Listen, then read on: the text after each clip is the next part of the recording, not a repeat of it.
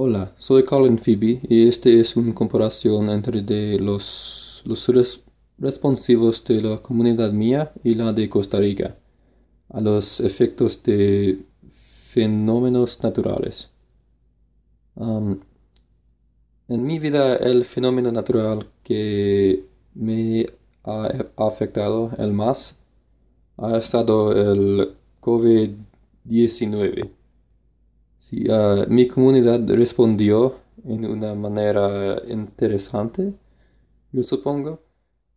Es decir, que la gente fue loco comprando todas las cosas que probablemente necesitaría por un año, aunque am, el cuarentena, er, la cuarentena solamente duraría por algunos meses.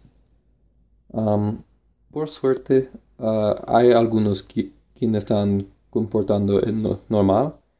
Creo que algunos sean demasiados cuidadosos.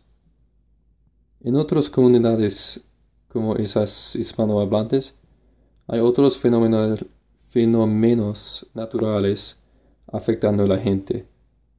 Por ejemplo, en Costa Rica la gente está reaccionando el normal, casi en la totalidad.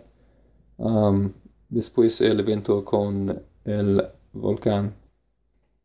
La mayoría de la gente está estando cuidadoso, mirando doctores explicar de cómo estar seguro. Pero algunos no son cuidadosos yendo a lugares con mucha ceniza peligrosa. Am, sí. Ah, Ahora, actualmente comparando las comunidades, pues realmente yo pienso que la mía y la suya son similares en los reaccio- reacciones, lo siento, a los fenómenos naturales.